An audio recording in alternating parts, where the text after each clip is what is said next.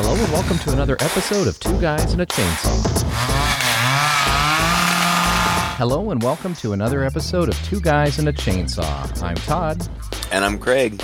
Today's movie is one that I've been wanting to see for quite some time. This movie shouted at me from the video store shelves, but only from certain video stores. It wasn't one you saw up there all the time. This was one of those in a big box. You know what I'm talking about, Craig? Yeah. Like, What do you mean? the I Spit on Your Grave size box. Oh, yeah. I know what you're talking about. You know, the one that sort of screams like, this movie is maybe a little illicit or a little different from the others, maybe produced and put out by a smaller company, maybe not so mainstream, and maybe it's going to be a little more dangerous than what you normally watch. Yeah? It had a big three-headed kind of alien with about 1 billion teeth on the cover, and it was called Return of the Deadly Spawn, and just covered in gore. Absolutely. Blood on the floor, limbs everywhere, right on the front cover. Didn't even try to appeal to anything but the basest of instincts. And so I've been wanting to watch this movie for a very long time, and I just kind of stumbled across it and said, let's do it, since this is what we do. So the movie is called The Deadly Spawn from 1983. How about you, Craig? You talk to me about this. I assume you have. You've never even heard of this before in your life, have you? No, I don't think so. I don't know. I mean, the box art was maybe vaguely familiar, but I don't know. I mean, the monster on the box art and in the movie itself kind of looks like 3 wieners with teeth. Wait, 3 giant wieners with teeth, right? Yeah. It's like... So I don't know if I recognize... Is this like your best and worst nightmares combined? I don't know if I recognize the box art or if that's just vaguely familiar for some other reason. I don't know. Dude. But yeah, I mean, that's it. No, I hadn't seen it. I don't remember reading anything about it. You know, after I watched it, I read some stuff about it, and I read that they made it kind of banking on the notion or hope that there would be a sequel to Alien. Mm-hmm. And so I think initially it was even titled and marketed as Return of the Aliens Deadly Spawn. Yeah. Right? Or something like that? Kind of try to pass it off as a sequel to Alien in some small way. Right, yeah. Right. And you can definitely see some suggestions of that. There's a big monster, and then it's got, you know, like, it's Deadly Spawn or whatever. And the Deadly Spawn kind of look like the alien, I don't know what you call it, the little toothy little thing wormy... that shoots out of their mouth, you know. Yeah. I don't know if it's a tongue or whatever it is, but it kind of looks like that. I can see how they would want to capitalize on that. Alien was a huge film, and of course then Aliens, when it eventually came out, was huge too. So good for them for trying to, you know, cash in on that a little bit. Well, but yeah, I mean, that's pretty much it. I didn't know anything about it. I went in totally blind. Usually, the first thing I do when we pick what movie we're going to do is I get on IMDb and I look up who the director is, and I look up some of the performers to see what I know them from, and pretty much 90% of the people who worked on this movie only worked on this movie. Yeah. that was it. Well, they never did anything else ever again. The movie itself was the brainchild of a guy named John Dodds, who was a special effects designer. This was really just his way to showcase himself, really. The only movie that he had done before this was a movie called Night Beast in 1982, the year before. Maybe even worked on it, you know, at the same time he was working on this. And then later did at least some of the effects for Spookies. Remember Spookies? Oh, yeah. And yeah, which really impressed us. And then, you know, past that, he did some work on Poltergeist 3, Ghostbusters 2.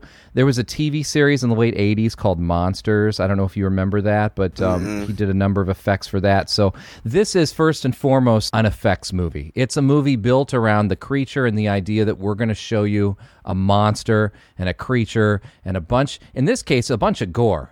I mean, it's total drive-in Yeah. fare. This Yeah. movie is a 100% drive-in movie. And it was put in the hands of, it's this guy and another guy just kind of got together. We're going to produce this movie. We're going to do it. And we're going to have this monster. Let's find somebody to write and direct it. And they found this guy. Again, only thing he's ever done, Douglas McCowan or whatever. He lived in New Jersey. He basically was a teacher, high school acting teacher, I think.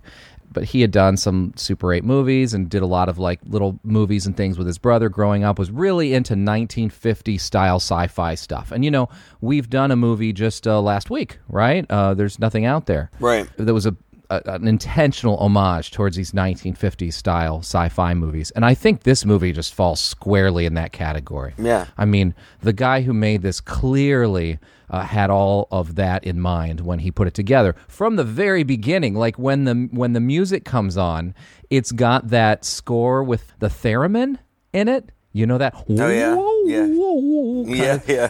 All of those movies Star had. Trek kind of deal. Yeah, exactly.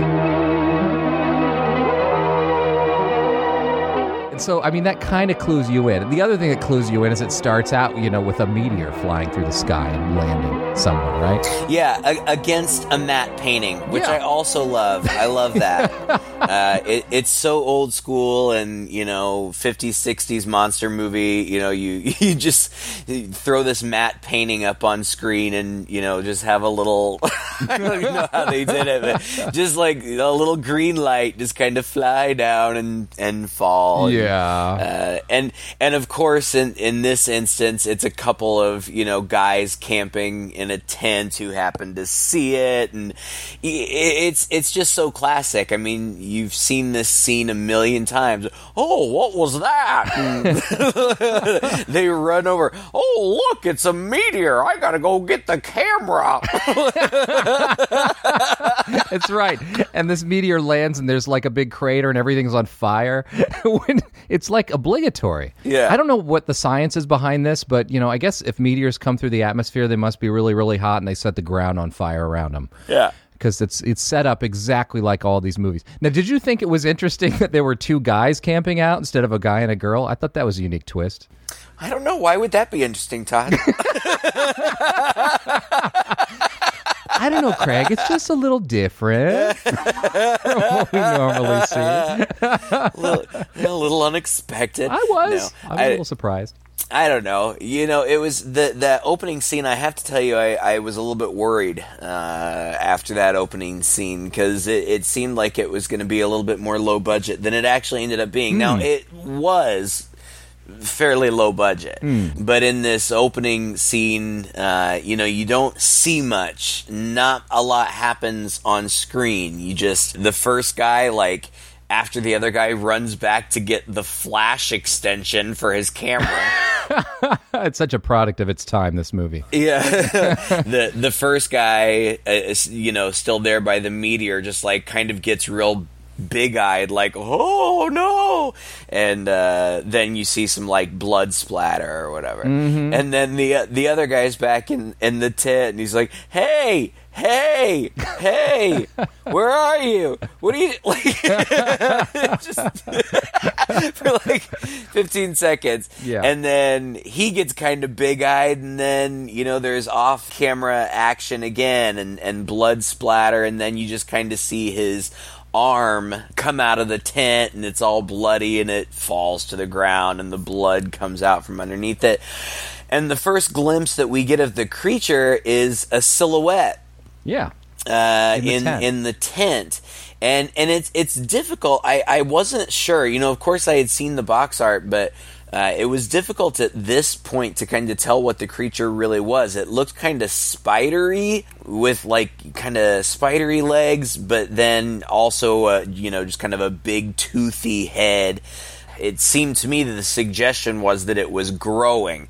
Like, you know, every time it feeds, it grows a little bit. I think you're right. You know, it just seemed very low budget. And I don't have any problem with that. That's fine. And I appreciate when, you know, filmmakers who are on a low budget are innovative with how they are going to reveal things. But what I will say moving forward is that I was impressed that they do move beyond that.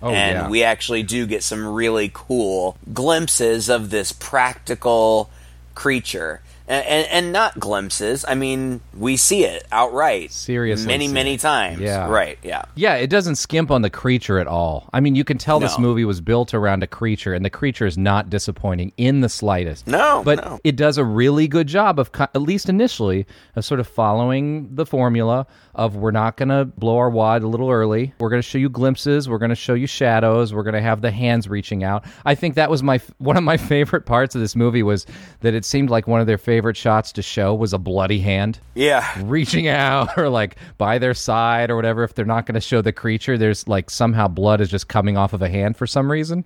And it's the first bit of it. Actually, structure-wise, for a guy's first screenplay, it's almost like he just took one of these movies and just wrote, verbatim what he saw, because it follows the beats that it should. The movie moves. I was quite impressed. I thought this movie was going to be really, really lame. And not to say that it's, wonderful, but I was really surprised at how the movie moved, how it stayed interesting, how the characters weren't terrible, and the acting was quite serviceable, actually. Not bad. For what they were given. I mean, it's not like the lines were fantastic, but at least like the acting wasn't like you're laughing at the screen because they're so stupid. Right. And it has a surprise or two in there. It's definitely a drive-in movie, but it was way beyond my expectations. It was way more than I thought it would be. Not to say again that we're not at Bone Tomahawk level of production here, but it was a solid movie that I actually enjoyed watching.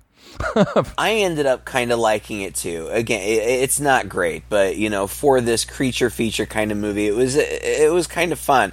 I have to admit, I was a little bit worried in these first 20 minutes or so, because after that first camping scene, then the next thing, if I remember correctly, that we see is this scene of this couple waking up in bed. And we don't know who they are, and he's kind of greasy, and I don't know. And I think it's like he has obvious makeup on. It's like, I don't know. It's like they gave him a 5 o'clock shadow with makeup and they put dark... Maybe. I felt like that was kind of what was going on here. Like the makeup showed up just a little too much on the screen. But didn't he look a little too young for the woman he was in bed with? Yeah, I thought so. Yeah. And ultimately for who his character was. But who knows, whatever. But we don't know who they are. They wake up and it seems like he's like kind of in a rush. Like they've got plans to do something. And the wife... I just want to stay in bed in my gossamer gown and my perm. It's so funny when he finally gets her out of bed. She gets up and she's in this completely sheer, like, I don't know. I don't believe for a second anybody ever wore something like this to actually sleep in. Right. Like, maybe to get into bed. Yeah. But you're going to take it off at some point. Right? and a little bit of nudity. Well, I mean, suggested nudity. Nipples through the gossamer, yeah. That's the only TNA you're going to get in this movie, which was a surprise. True. Yeah. It was. I didn't know who these people were, and I didn't know what was going on, and he says, oh, the hot water's broken again, I'm going to have to go down and fix it. And she's like, oh, does that mean we can stay home? And he's like, no, get up. So she does, whatever. And he goes down into the basement. Which is flooded, and it's raining outside. Yes, it's been raining a lot, and he goes down there, and it's flooded. And I'm still a little confused by this, because I feel like he looked down at the drain and it looked like blood was going down the drain. Yeah. And I wasn't really sure what was going on, but then he's immediately dispatched. And again, in shadow, we get it in silhouette. Yeah. And I was like, oh man, is that all we're ever going to get, is this silhouette? But no, it's not, because, now... Another of their favorite things to do is to splatter blood on a wall everywhere, or on a light bulb. Like, just you know something's happening because blood's flying around, but that's what you see. This movie is awash in blood. Like, there is so much blood in this movie. There's more blood than could possibly come from all of the actors, all of the characters in this movie combined. There's blood everywhere. Yes, it's insane. And so he gets killed, and then the wife looks around, and I don't know, she there's a cat, and she writes a note on a board, and she's just kind of tooting around, and but eventually she goes down to investigate, and it's kind of a little bit of a slow burn. Eventually she sees the blood going down the drain too, and she sees the blood splatter on the wall, and I love this gag though. the hand gag. Yeah, the hand that touches Yeah. her on the shoulder, and she turns around, and it's jutting out from the creature's mouth.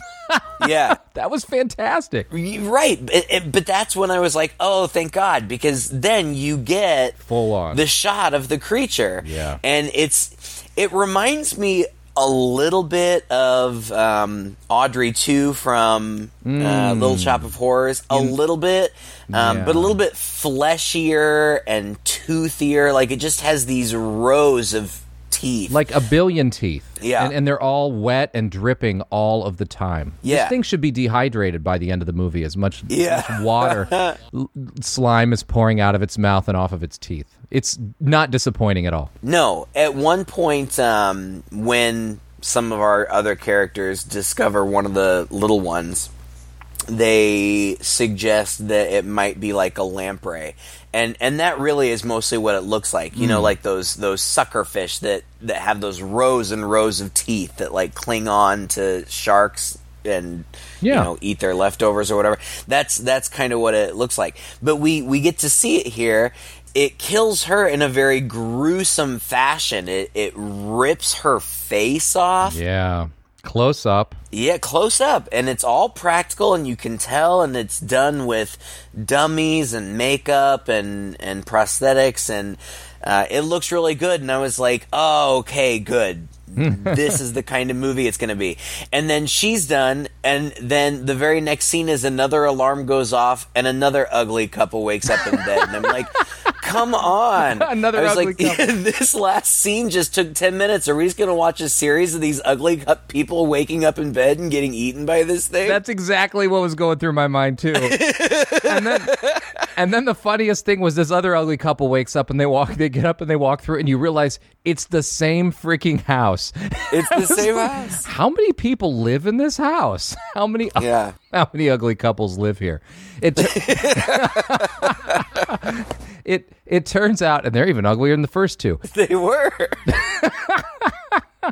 It turns out that they're like they're the aunt and the uncle who are staying over, the ones who got dispatched, right? So they wake up in the morning, and so she sees the note that the lady had written, and it was something like, we're going to be gone all day, but an electrician's going to be here, so somebody needs to be here or whatever. And then we also see these two young men wake up, and I say young men, one of them's probably 12, and the other one I think we're supposed to believe is 19. He's in college, I guess, because he's a science major. Oh gosh. But we see them wake up, and I actually thought that it was pretty bold as far as the writing went, that I would have expected it to be the visiting aunt and uncle that got dispatched right away. Nope. Right. Mom and dad are dead in the basement from the get-go, and just nobody has any idea. It's nuts. And I mean, you've got already four deaths right in the beginning. And they're gory and they're bloody, and you full on see the creature. It's a great way to start out a movie.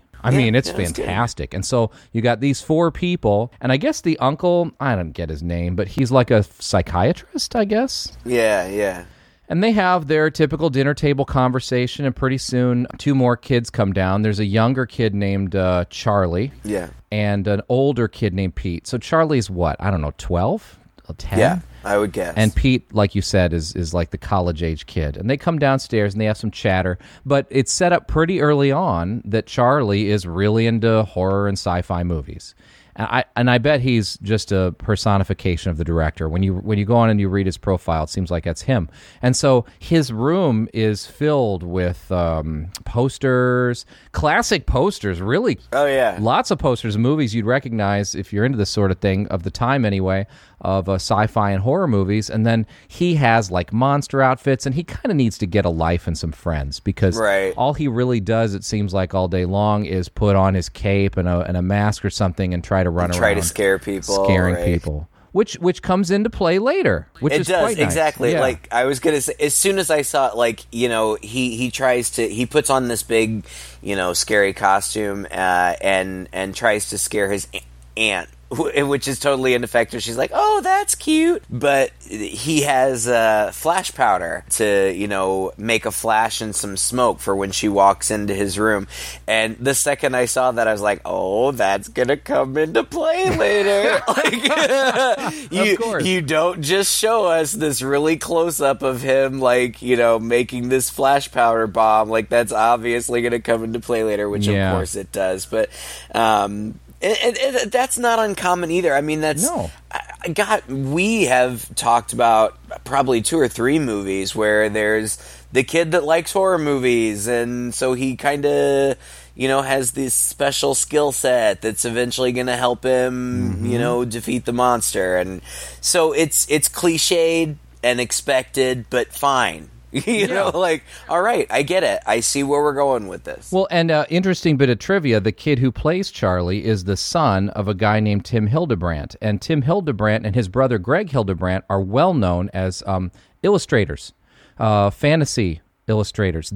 Tim Hildebrandt made the original Star Wars posters. Oh, wow. Very award-winning guy. In fact, later on in the movie, there's a model or outside the house, clearly a miniature scene, and he did the miniatures for this. And a lot of this movie that was shot inside the house was actually literally shot in his house.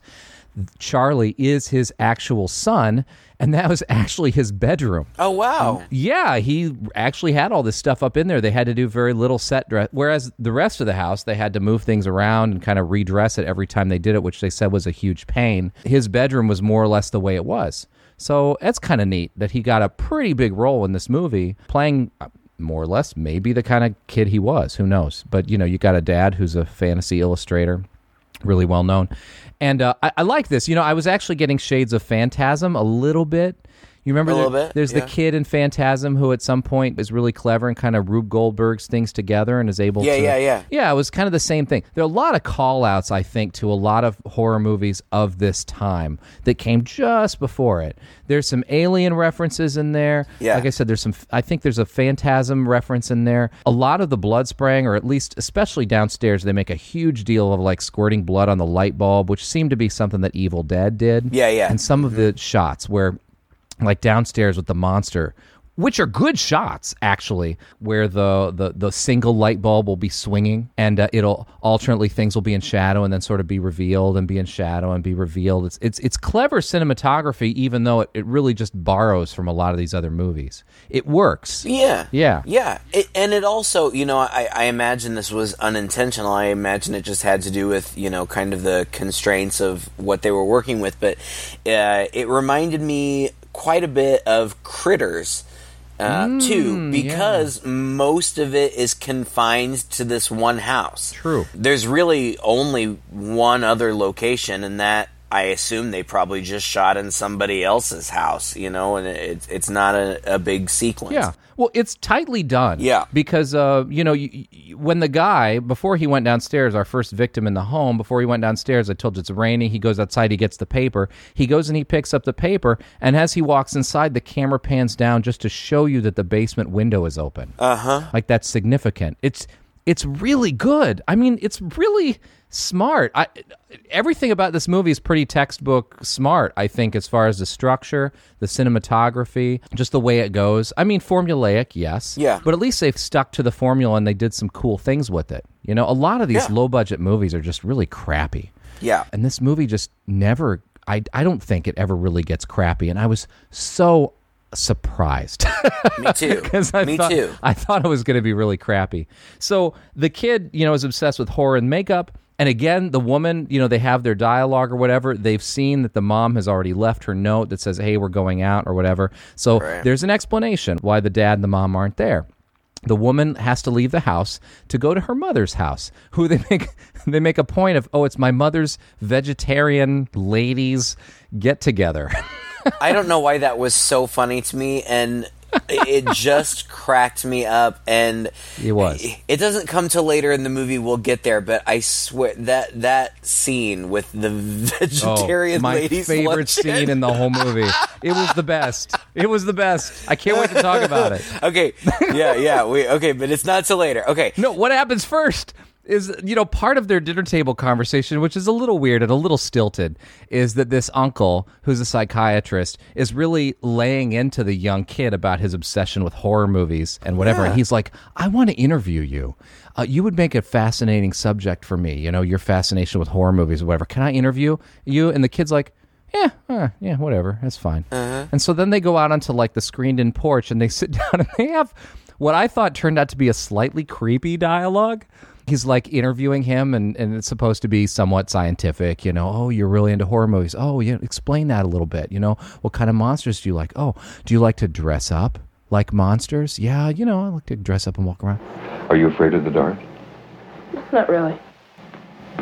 Would you be willing to put on one of your monster costumes and scare me?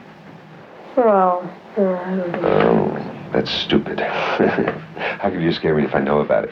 Besides, I don't scare easily. Forget about it.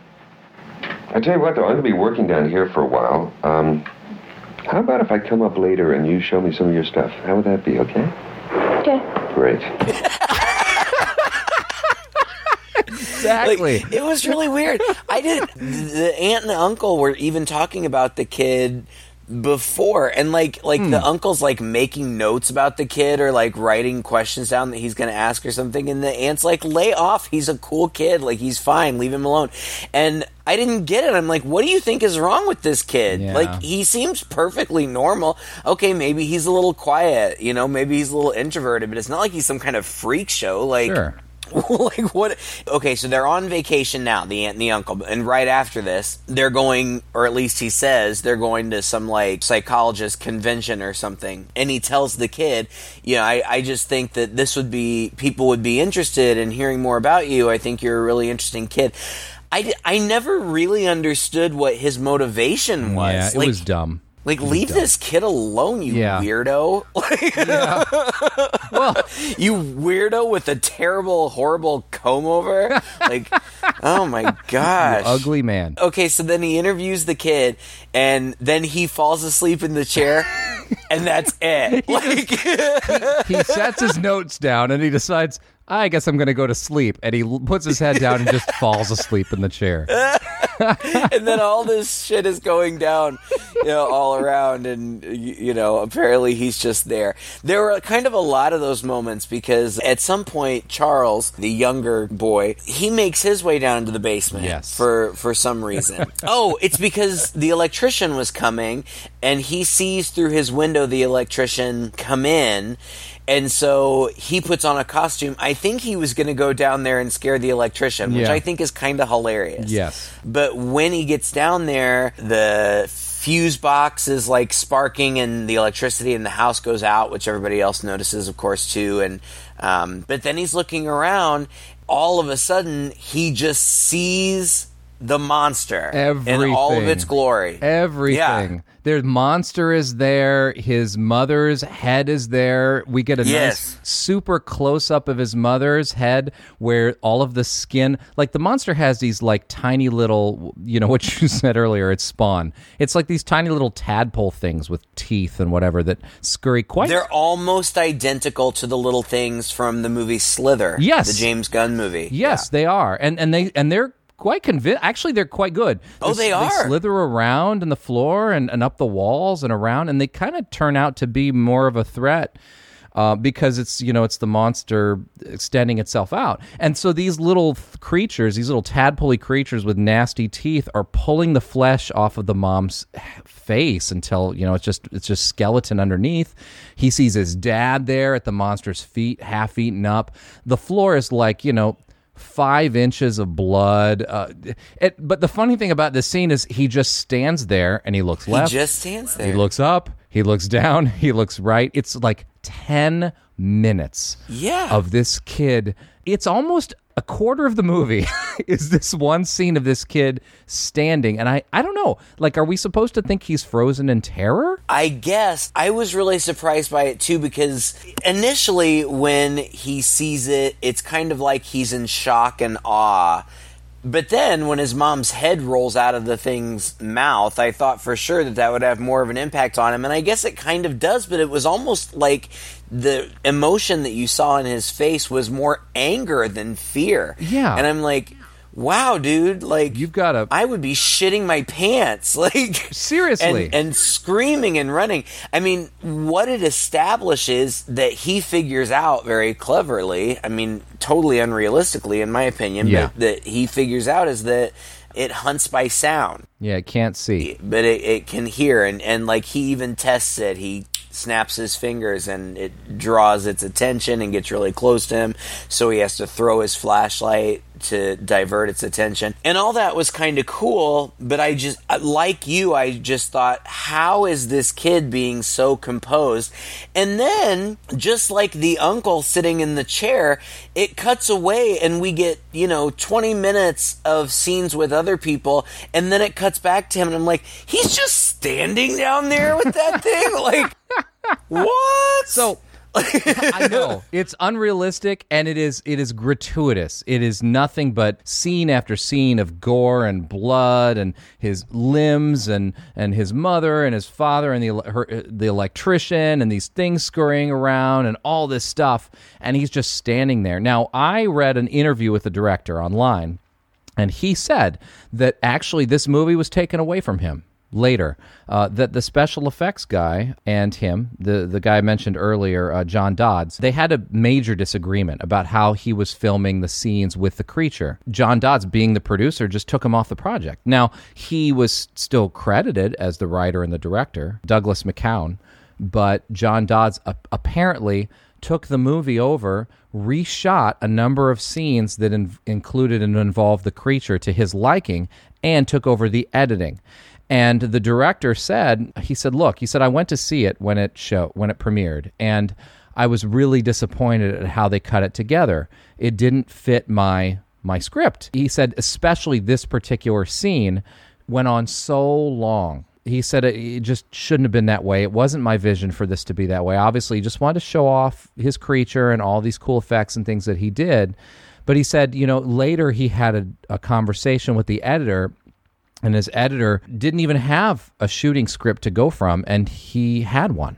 So he's like, the editor wasn't even provided the script that he had from shooting the movie. So the editing of this film, sort of the final cut, was a bit of a departure from what was originally planned, what the director originally had envisioned, and it seems to have been the special effects guy, John Dodds, who really took over and made it so gratuitous. So that kind of explains this scene. Yeah, that sounds about right. But, yeah. I mean, honestly, it's not disappointing. I mean, No. if you came to see a movie with a lot of gore and a lot of blood and a crazy-ass creature and really nutso effects, you're going to get your eyefuls, with this scene. Right. I mean, it's worse. I mean, it's more so than almost any movie we've ever seen. Yeah, and I'm being, I'm being dramatic in my response, because really it didn't make a lot of sense that kid was down there for so long, or at least it seemed that way in the way that it was edited. Had it been edited in a different way, it probably would have been, 4 or 5 minutes, and it wouldn't have seemed so long. But because it was spaced out over such a span of time over the movie, it just seemed a little bit long. That's the biggest problem, is that so much else happens. Right. We cut away from the scene, like 20 more minutes of the movie comes by and we cut back to that scene. The timeline doesn't really line up. You're right. Exactly. It's not realistic. Before we move on, which I do want to, but we've mentioned them before, but these little, tadpole-like spawn, deadly spawn, or whatever they are, I was so freaking impressed by that. Yeah. I had no idea how they were doing it, and I wondered if they were using some kind of actual marine life, because it looked real and organic. Those little tails were flapping around and they squiggled around the floor. Yeah. And I read, God, it's just, it's so clever that they just cut, like an S-shaped track into the floor, and then just from beneath, moved it through that track. But I really thought that maybe they were using some sort of fish, like they were just dumping fish on the ground, because it really looked super organic. It does. I was really, really impressed. They did some really good work. And this creature, it's big, and it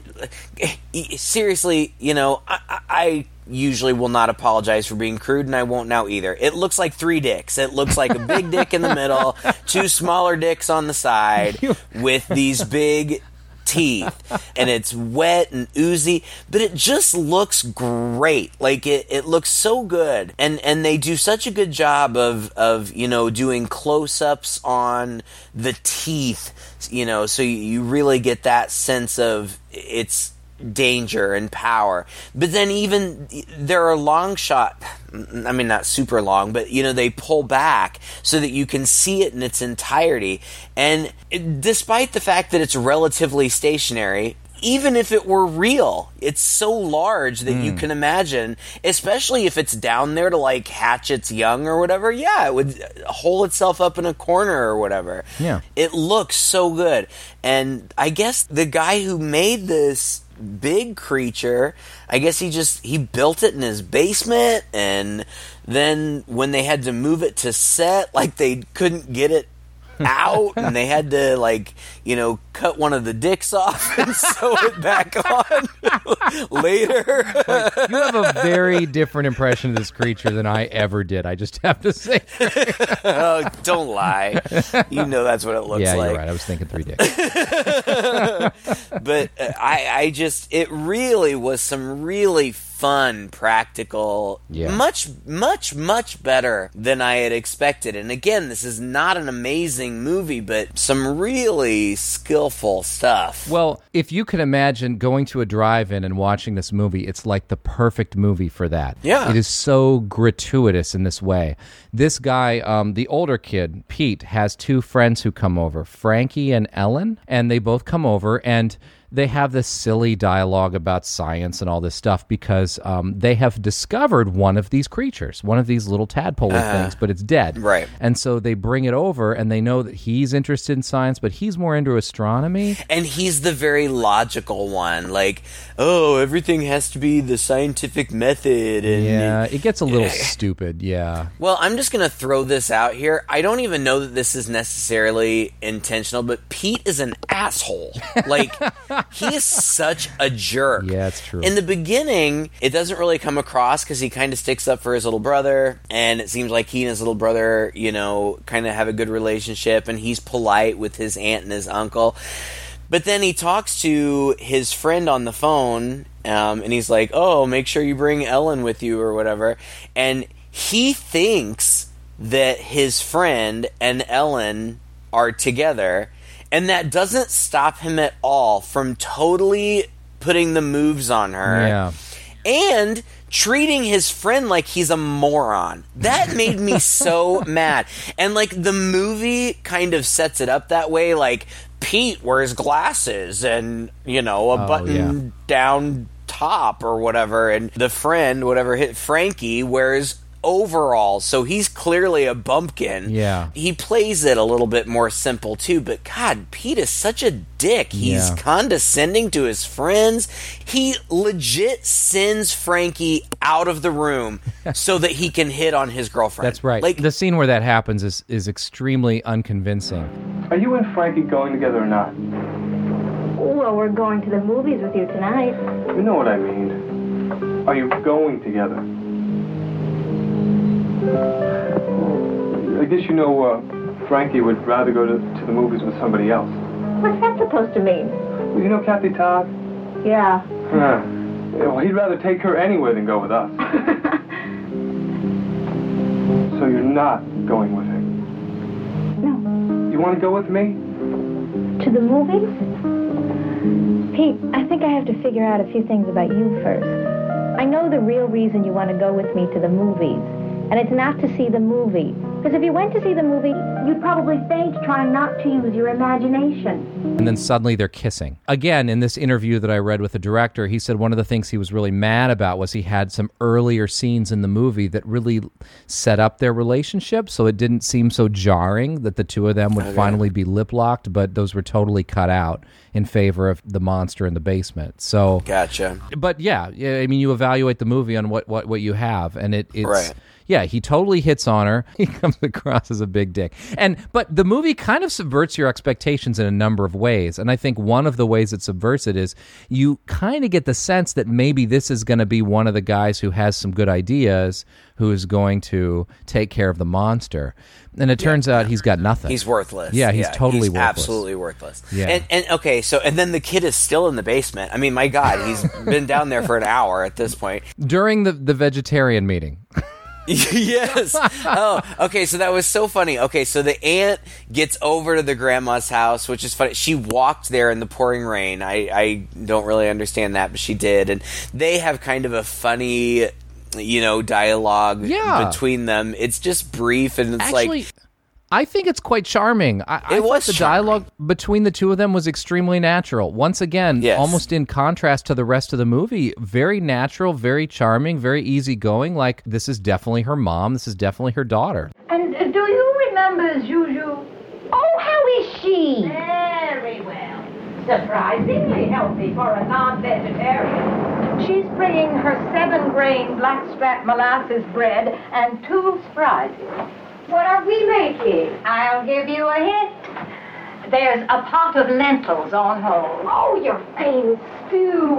And brown rice with green sauce. Oh, great. What shall I do? Well, I'll start you with the green sauce. And they're going to cook this vegetarian meal for her vegetarian friends. Right. I don't know if it's supposed to be funny or something, but they. I think it is supposed to be funny. I don't whether it's supposed to be or not. It's freaking hilarious. The only other thing that's going on is back at the house. We have seen that these little, wormy things, which are getting progressively bigger, which I also thought that they did a really good job with as far as continuity went. Like they get just a little bit progressively bigger over time. Yeah. And there's a dissection. Right. They dissect one and then talk about science. Very long dissection of where she's got to cut it open, and it goes on a little long, and blood sprays everywhere. It's like there's a lot of close-ups on gooey stuff and blood, and the movie does a really solid job of putting that in at regular intervals. Yeah, and you see that these little things are squirming around underneath the carpets and behind the drapes and those kinds of things. So we get it, they're out and they're around. And we also see that they have gone out the cellar window, and we get POV shots to indicate to us that they are also at the grandma's house. Yeah. The grandma is, chopping up her vegetables or whatever, and she throws some stuff in the garbage disposal, and one of those things comes up out of the drain and is like eating her leftovers and drinking the water out of the drain. It's cute and funny. Yeah. But then all of the vegetarian ladies show up, and it's so silly. Like, they have the most ridiculous vegetarian dishes. And your soy balls. And your Swedish soy balls. Oh, God, I wrote that down. Swedish soy balls. And somebody made another thing that looked like a mouse coming out of some head of lettuce or something. I don't know. It looks so silly. The grandma is like, "Oh, and I'm making my special green sauce." And they're like, "Okay." We see her put everything in the food processor, and I was like, "Oh my God, one of these things is going in the food processor." I know it. It's broadcast a mile away, and that's what makes it so cool. Like, exactly what's coming. Yes. And of course she doesn't see it go in there, so she just goes in and hits, puree or whatever, and it just starts chopping up these vegetables. But then the next scene we see is she serves it to everybody, and everybody's like, "Ooh, we love your sauce." And they all take a bite of it, and then they all get this terrible, disgusted look on their face until finally the grandmother takes a bite too and gets a horrible look on her face. And then it's just too funny. Oh, I had no idea how it was going to play out. I was waiting, on the edge of my seat, what is going to happen to all these old biddies in the veggie club? Right. And it paid off in spades. I just loved it. It's true. Yeah, this one of these things comes under the sofa, and I guess, you see it come under the sofa, and then it cuts away to the kid again. He's still in the basement, like, staring at things. And when it cuts back to this scene, I guess the daughter is in the kitchen. She hears screaming, and she walks into the living room, and all hell has broken loose. like two of the ladies have these things just, like, all over them. There's one on one of the girls. The mother's face. Yeah. And the daughter runs over to yank it off her face and is taking her skin off, and she throws it across the room, and it hits a picture on the wall, a picture frame, which swings down, and there are like 5 of those things behind the picture frame swinging around. They're one everywhere. One on one of their legs is like... It's so And hilarious. the women are up on the couch like there's a mouse on the floor, and everybody's screaming, and most of them have one of these things, which at this point are probably, I don't know, a good 10 inches long, hanging off of them. And of course it's all practical, so they've just got these prosthetic things glued to them, but they're doing their best to move around to make it look like there's movement, and there's so much blood, and it's just all these old biddies just getting attacked by these things, and it's great. It's good fun. The aunt, God bless her, doing everything that she can to help, and they finally flee and leave all of these things behind in the room, and really the whole scene is maybe 3 minutes long, but it was the highlight of the movie for me. It was so funny. It just no paid off. question about it just paid off in every way. And they end up, most of them, they live, right? They all just kind of run out. Oh yeah, they all get away. Yeah. They all run out in the rain, and they all pile into one car, and that's all the last we see of them until the very end. And at this point, we're going like, what about frickin' Charlie in the basement? Like, Right. he's still there. And I don't even remember how he got out of the basement. I just, eventually the brother and Pete and his friends, they're going to show the dissected dead one that they found. They're going to show it to the uncle because he's a scientist. Oh, that's right. And they go down there and they go to show it to him, and he has been totally eaten and hollowed out by these things.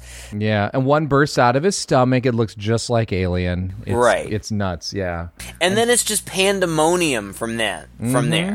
You know, they're running around. And I didn't even... You may have to help me out with this, because at some point Charles ends up back upstairs, and they're being chased not only by these little ones, but also by a big one. Was that the big one from the basement? Okay, I thought it was so. supposed to be. I mean, it's not clear. I mean, it's just like 1 minute it's there, 1 minute it's not. We don't really get a sense of its ability to... its locomotion. I think they go into the room and they barricade themselves in the room for a while, and then Charles wants to come in, but they're not sure, and they let him in, and then another girl just shows up. Yeah, Kathy. They see her out the window, and they're like, no, don't come in, but she doesn't hear, and then suddenly she's upstairs and in the door and almost gets attacked, but they pull her in. And that was, oh my God. Okay, so she's just this cute girl who shows up for a study session, because that's what they're all there for. And they're all like, oh my God, come in. She's like, what? And then she gets attacked from behind by the huge thing, but they're able to pull her out of her jacket and get her in the room, and they get her in the room and they close the door, and it's just a single frame shot on her, and she goes, what the was that?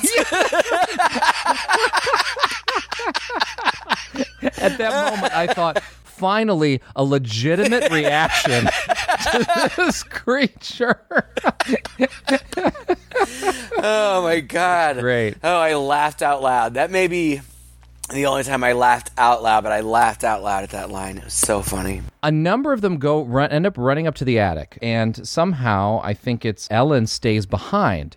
And now the creature starts busting through the door into that room, and he gets her and rips her head off. And throws her out the window. And throws her body out the window. I was absolutely not expecting this from the beginning. I mean, you would thought that she would be the final girl. Yeah.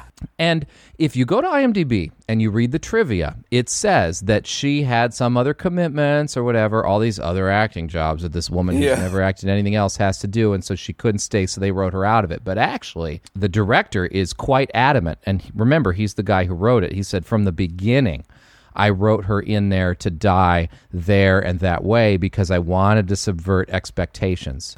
Everybody thought she'd be the final girl, and I wanted to kill her off. So I don't honestly see how they could have filmed this movie and just written her out of it unless they were filming it in sequence, because it's pretty important that she dies because Pete goes freaking crazy once that happens. Like, he's in total denial. Again, I mean, it was kind of contrived and stupid. It's the whole science thing. Like, he just can't wrap his mind around it. He ends up on the roof, and then he ends up in the attic with Kathy and Frankie, and he's like, oh, I have to find Ellen. She's in trouble. No, dude, she's dead, and you've seen her. Like, you know this.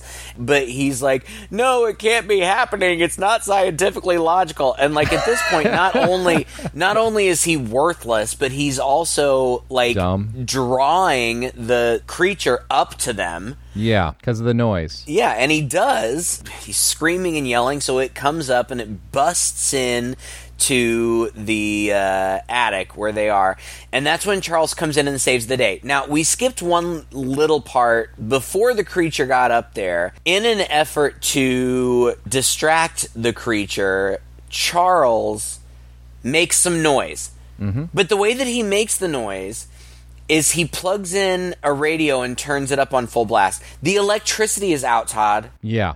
I don't understand how this happened. It's been out for the last hour. Yeah, it's a big hole in the movie. It doesn't make any sense. He plugs in this radio and he pulls the cord 3 feet across the kitchen. It's trying to be tense, but anyway, the monster ends up eating the radio and whatever. The monster ends up running upstairs. Charles runs, and then after the monster runs upstairs, Charles has got the radio again, but it's covered in blood, and this time he has an extension cord. Then we get sort of our what I call again that phantasm scene where the kid decides he's gonna figure something out. So he goes to his room and he takes all the stuff that we saw before, his fake head, his flash powder, and all that, and he constructs a fake head with a whole bunch of flash powder inside and sticks the end of a wire in there that can plug into a wall and gets his extension cord, and he goes upstairs. And I thought the scene was quite good, actually. I did too. Yeah. He goes into the attic, and one of the things that the director actually mentioned in that interview was I think he was defending himself after having his movie taken over. He said he was extremely insistent that in this movie, they wouldn't just show shots of the creature and then shots of people and shots of the creature and shots of people, that they would get the creature and the people in the same frame as much as possible so it didn't look cheap. Right. So it didn't look like everything was shot separately. And he does a really good job of that, actually. Yeah. So the kid sneaks upstairs behind this creature who is starting to come towards the others, and he kind of yells, don't make a noise, and maybe they sort of get it. So the creature is up there, but he's sort of facing off with the others. This kid sneaks around the side, sort of around the chimney area, just around the corner from the creature, and he finds a ski pole. And he jabs this head that he's made onto the ski pole, and he sticks it out. And this moment, I'm thinking, the creature's not supposed to be able to see. What's the deal? Right. But then he yells, and the creature swings around and eats the head. And then we get this sort of, it's a little stilted, but it's fine. Oh, he can't reach the plug. Mm-hmm. He's got to plug it in, but he can't quite reach. And then the creature hears the noise, and he kind of comes over. Eventually, he ends up plugging it in. And for a movie that's really delivered on all the goods to this point, I was really surprised we didn't get like this huge exploding creature scene. Mm-hmm. We didn't get anything except bzzz, off screen, and then a shot of the kid looking at what ends up being just the creature's remains on fire. Yeah, and then that's pretty much it. Now, I've read that there are different edits of this movie, so I don't know how it originally ended, but what we see next is kind of the aftermath where the townspeople and the police are like hunting and killing these deadly spawn. The theremin music comes back in. Right, yeah, and they're using like cattle prods to electrocute them and stuff, and it's kind of fun, it's kind of a fun scene that they're rooting these things out, and like there are TV crews around or whatever, and the aunt shows back up at the house. And I thought it was hilarious that never once did she mention or show any concern for her husband. But she was concerned about the boys. Pete is still like totally catatonic. Charles kind of is too. And so they load Pete into an ambulance. They load Charles and his aunt into a police car. That's kind of the last that we see of them. But we see, these cleanup efforts, and the last thing that we see is this cop. How's it where you are? They're under control. They just pulled a 3-foot thing out of the bushes. 3 foot, that's nothing. You should see what they got down out of the attic. 8 feet long. 8 feet. I guess they just keep growing.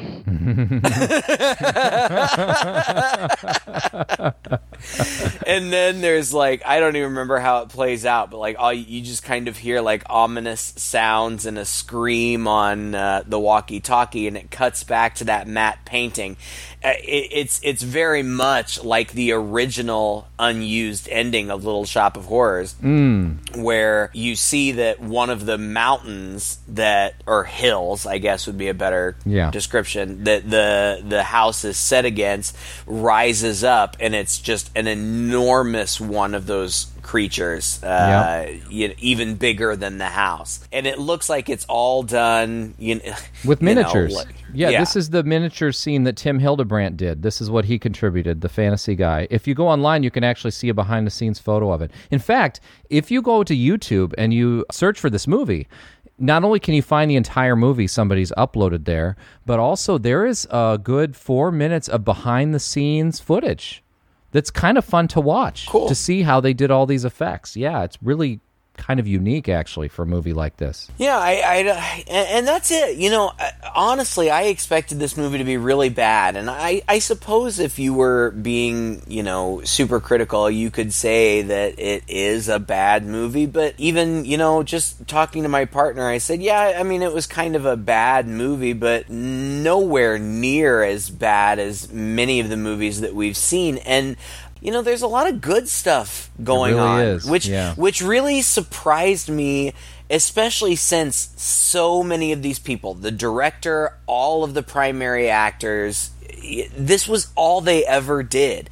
It was far more competent, I think, that it had any right to be. I was really pleasantly surprised, and at the end of the day, even though the first 20 minutes I was very skeptical, at the end of the day, I was like, that was kind of fun. That's kind of a fun movie. Yeah. Honestly, one of the most fun movies we've done, I think. I would totally recommend checking it out. If you have a strong stomach, you got to check it out. It's super gory. It was almost picked up for a theatrical release by Paramount. I'm surprised. Well, I'm not surprised it wasn't. I mean, this is not a mainstream movie ever. This would never have been a mainstream movie. No. It's just too gory. It's too bloody, but definitely serious drive-in fare. Like classic drive-in fare that just touches all the right buttons. Yeah, I totally agree.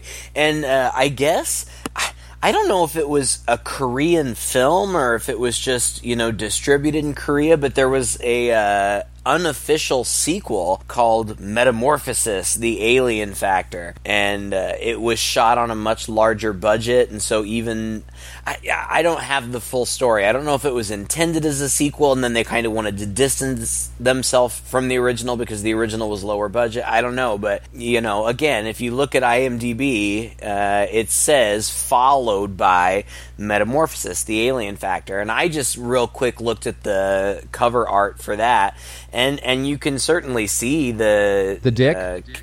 Well, just one really toothy one, but you can. I mean, you can definitely see the influence. Of course, I haven't seen it, so I can't really say with any authority. But they cut it down to one dick, but it's a really, really fierce dick. Yep. I guess so. Well, maybe we'll hit that one later. I'm sure we'll see. We'll see. My guess is it won't be nearly as charming as this movie. I can't imagine. Yeah. Well, thanks again for listening to another episode. If you enjoyed it, please share it with a friend. You can find us on anywhere, really. Just Google us, Two Guys and a Chainsaw. We're on Facebook. Let us know what you thought of this movie. You can go to YouTube and watch it. Please do. And also, give us a request. We love to hear from you. We love to hear what you want to see. We love to watch what you want us to watch for the most part. For the most part. Until next time, I'm Todd. And I'm Craig. With Two Guys and a Chainsaw.